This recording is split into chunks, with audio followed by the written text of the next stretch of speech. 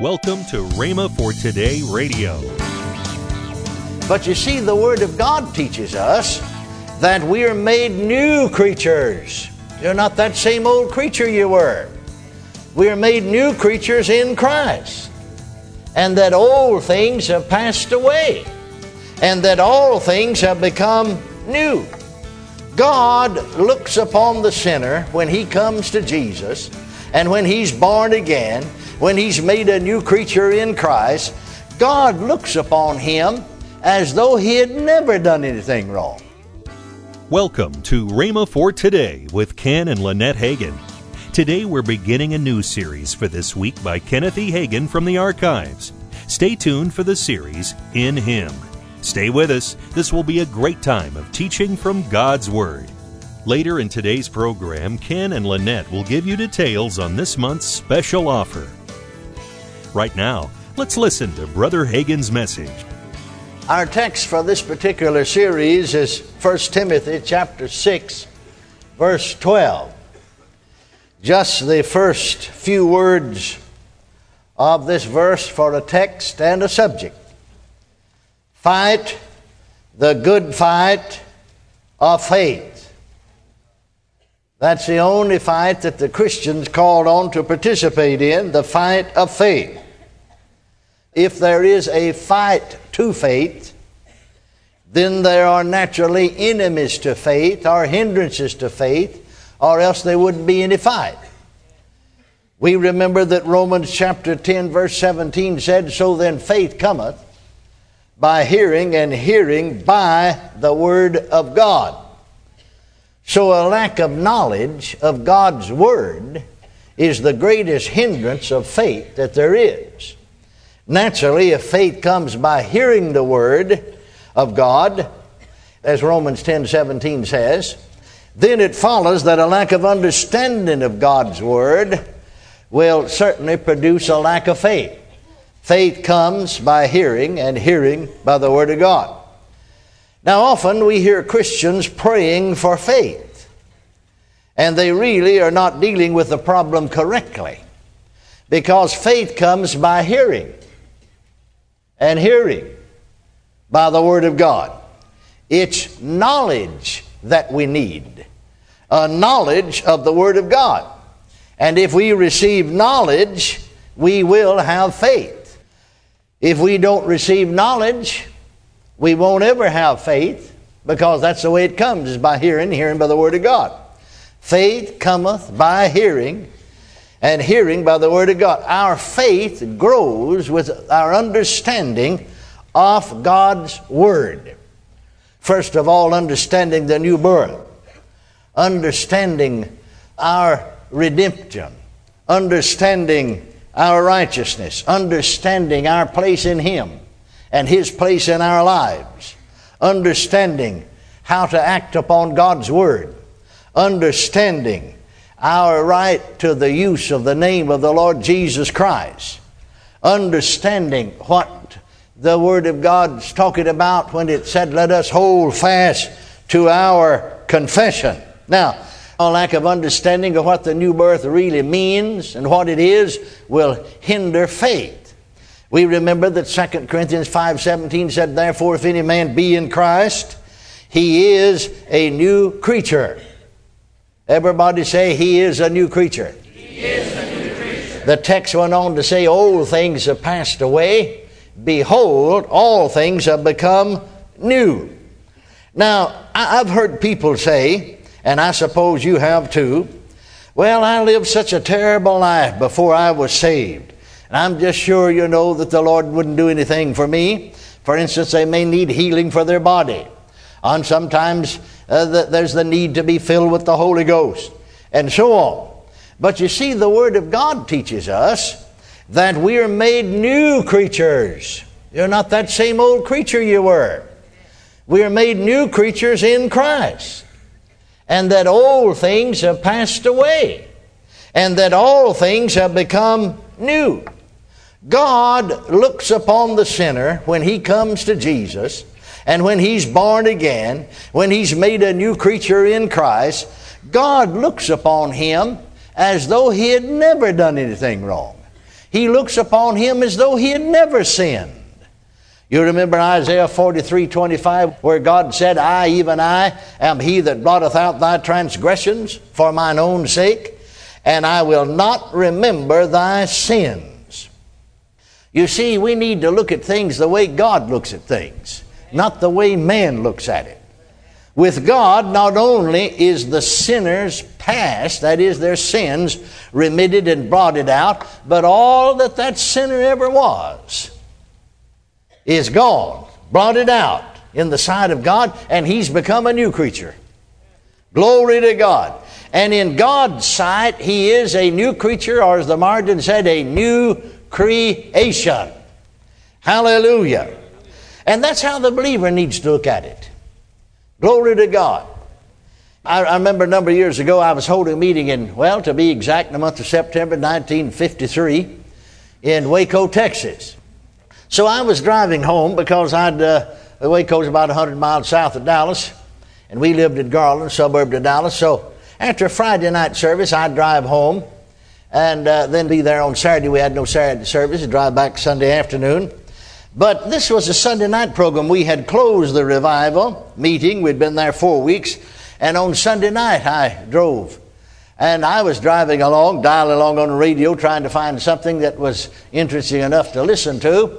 And I picked up a station because it's late at night. I picked up a Chicago station. And I don't know who the minister was. I don't know his church. Because you see, well, he was preaching when I got into it. And when he went off, they ran over, and evidently it must have been well, of course, I guess it was a reproduction because it's late. But anyway, they never stated anything, just went right on to another program. Nonetheless, in the course of his message, this minister was pastor of a church, evidently, I gathered from what he said, because he said, our church has maintained for several years a mission down on Skid Row. And we include in our church budget every year several thousands of dollars to help the mission stay open and keep it going. Well, some folks in the church couldn't see, he said, the necessity of appropriating these thousands of dollars each year from their church budget or including it in their church budget to keep the mission going.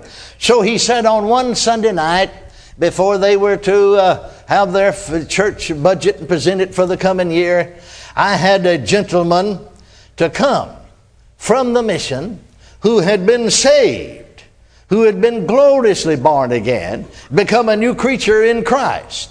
I had him to come on a Sunday night and give his testimony to the church. The man was about 67 years of age, and the pastor went on to relate his testimony in his sermon. He said the man gave his testimony, and I said to him, now, you go into some detail, because the people here in the church don't realize what's happening out here in the world a lot of time. And they live protected lives.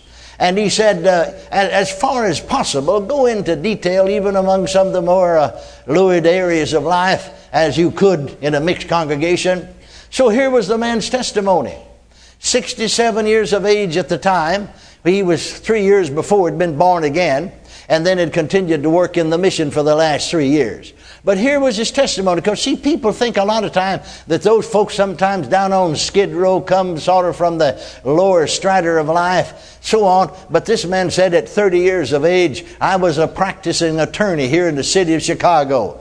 He was a member, and he mentioned a certain firm, lawyer firm, that he was associated with, and just simply had a lovely home and wife and a 12-year-old daughter. Or actually the daughter at that time wasn't 12 years of age. At that time she was 8 years of age.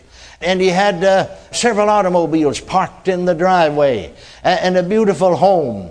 But he said, I began to drink socially. And I was just sure I could handle it. But at 34 years of age, he wound up an alcoholic. He couldn't handle it. And the law firm, they lost customers because of him, and finally they just had to exclude him, put him out of the law firm. And so he said his wife couldn't live with him any longer. He lost his home, he lost his cars, he lost his money, and his wife. And at that time then, 4 years later, 12-year-old daughter left. And he said for 30 years, now think about that, from 34 to 64, there he was down on Skid Row, just living, out of the garbage can, so to speak. You're listening to Rhema for Today with Ken and Lynette Hagin. Now, let's join Ken and Lynette Hagin.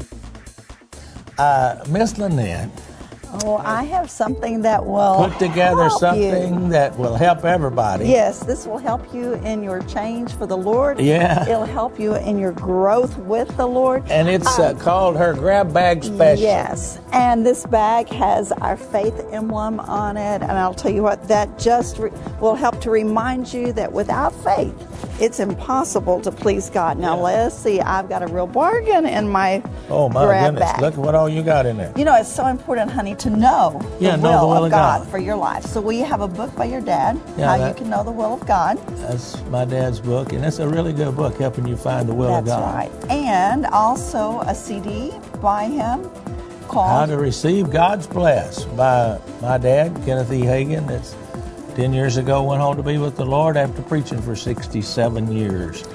And then my CD on success. You know, so many times the enemy will try to tell you, you're not going to make it, you're not going to be a success in life. And so I went through all the scriptures that of God's promises on how we can be a success in Him. And this has music behind it, and then it has what? Four songs. 4 songs on there. And this is not one of those that will put you to sleep. This No, is one it's of those. a pepper-upper. This is a pepper upper. Hey, you know, you need some energy. Play this. That's right. Don't go drink something, but play this. That's It'll right. pep you up. And your book, it's your move. You know, a lot of people say to me, and really that's where this came from. In fact, I taught a lesson on this, because they come say, I'm waiting on God. And people got to saying that, and I got to reading in the Word and looking at some stuff, and I noticed that God's already moved. He's Yes. waiting on us to That's move. right. In fact, it's got a picture of a chessboard there. Now, they put that on there. I don't know how to play chess. They should have put checkers or something on there. But after one person moves, it's the other person to move. God has already moved right here in His Word. He tells us right here that He's already done some things, but now it's up to us to do what we need to do to receive those. So that's just tell you a little bit about the book. I don't need to preach a sermon to you. And last, but very important, how to live worry-free. Oh, yeah.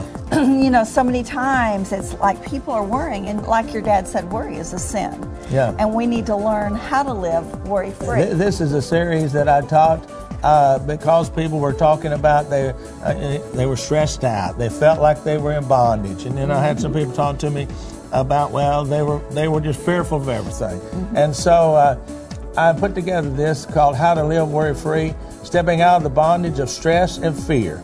And I think it's really, really, really good. Of course, I guess I would. That's right. I'm the one that taught it, and then they put it into a book.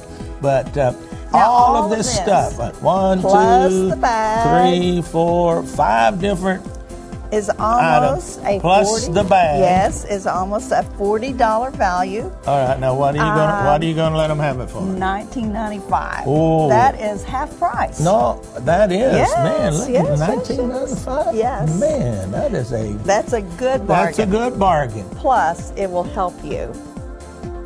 Call now, 1-888-FAITH-99. Don't delay. Call 1-888-FAITH-99. That's 1-888-FAITH-99. Or if you prefer, write Kenneth Hagin Ministries. Our address is P.O. Box 50126, Tulsa, Oklahoma, 74150. Don't forget, for faster service, order online at rhema.org. That's rhema.org. Tomorrow on Rhema for Today, we continue with the teaching by Kenneth E. Hagin, In Him. Thanks for listening to Rhema for Today with Ken and Lynette Hagin.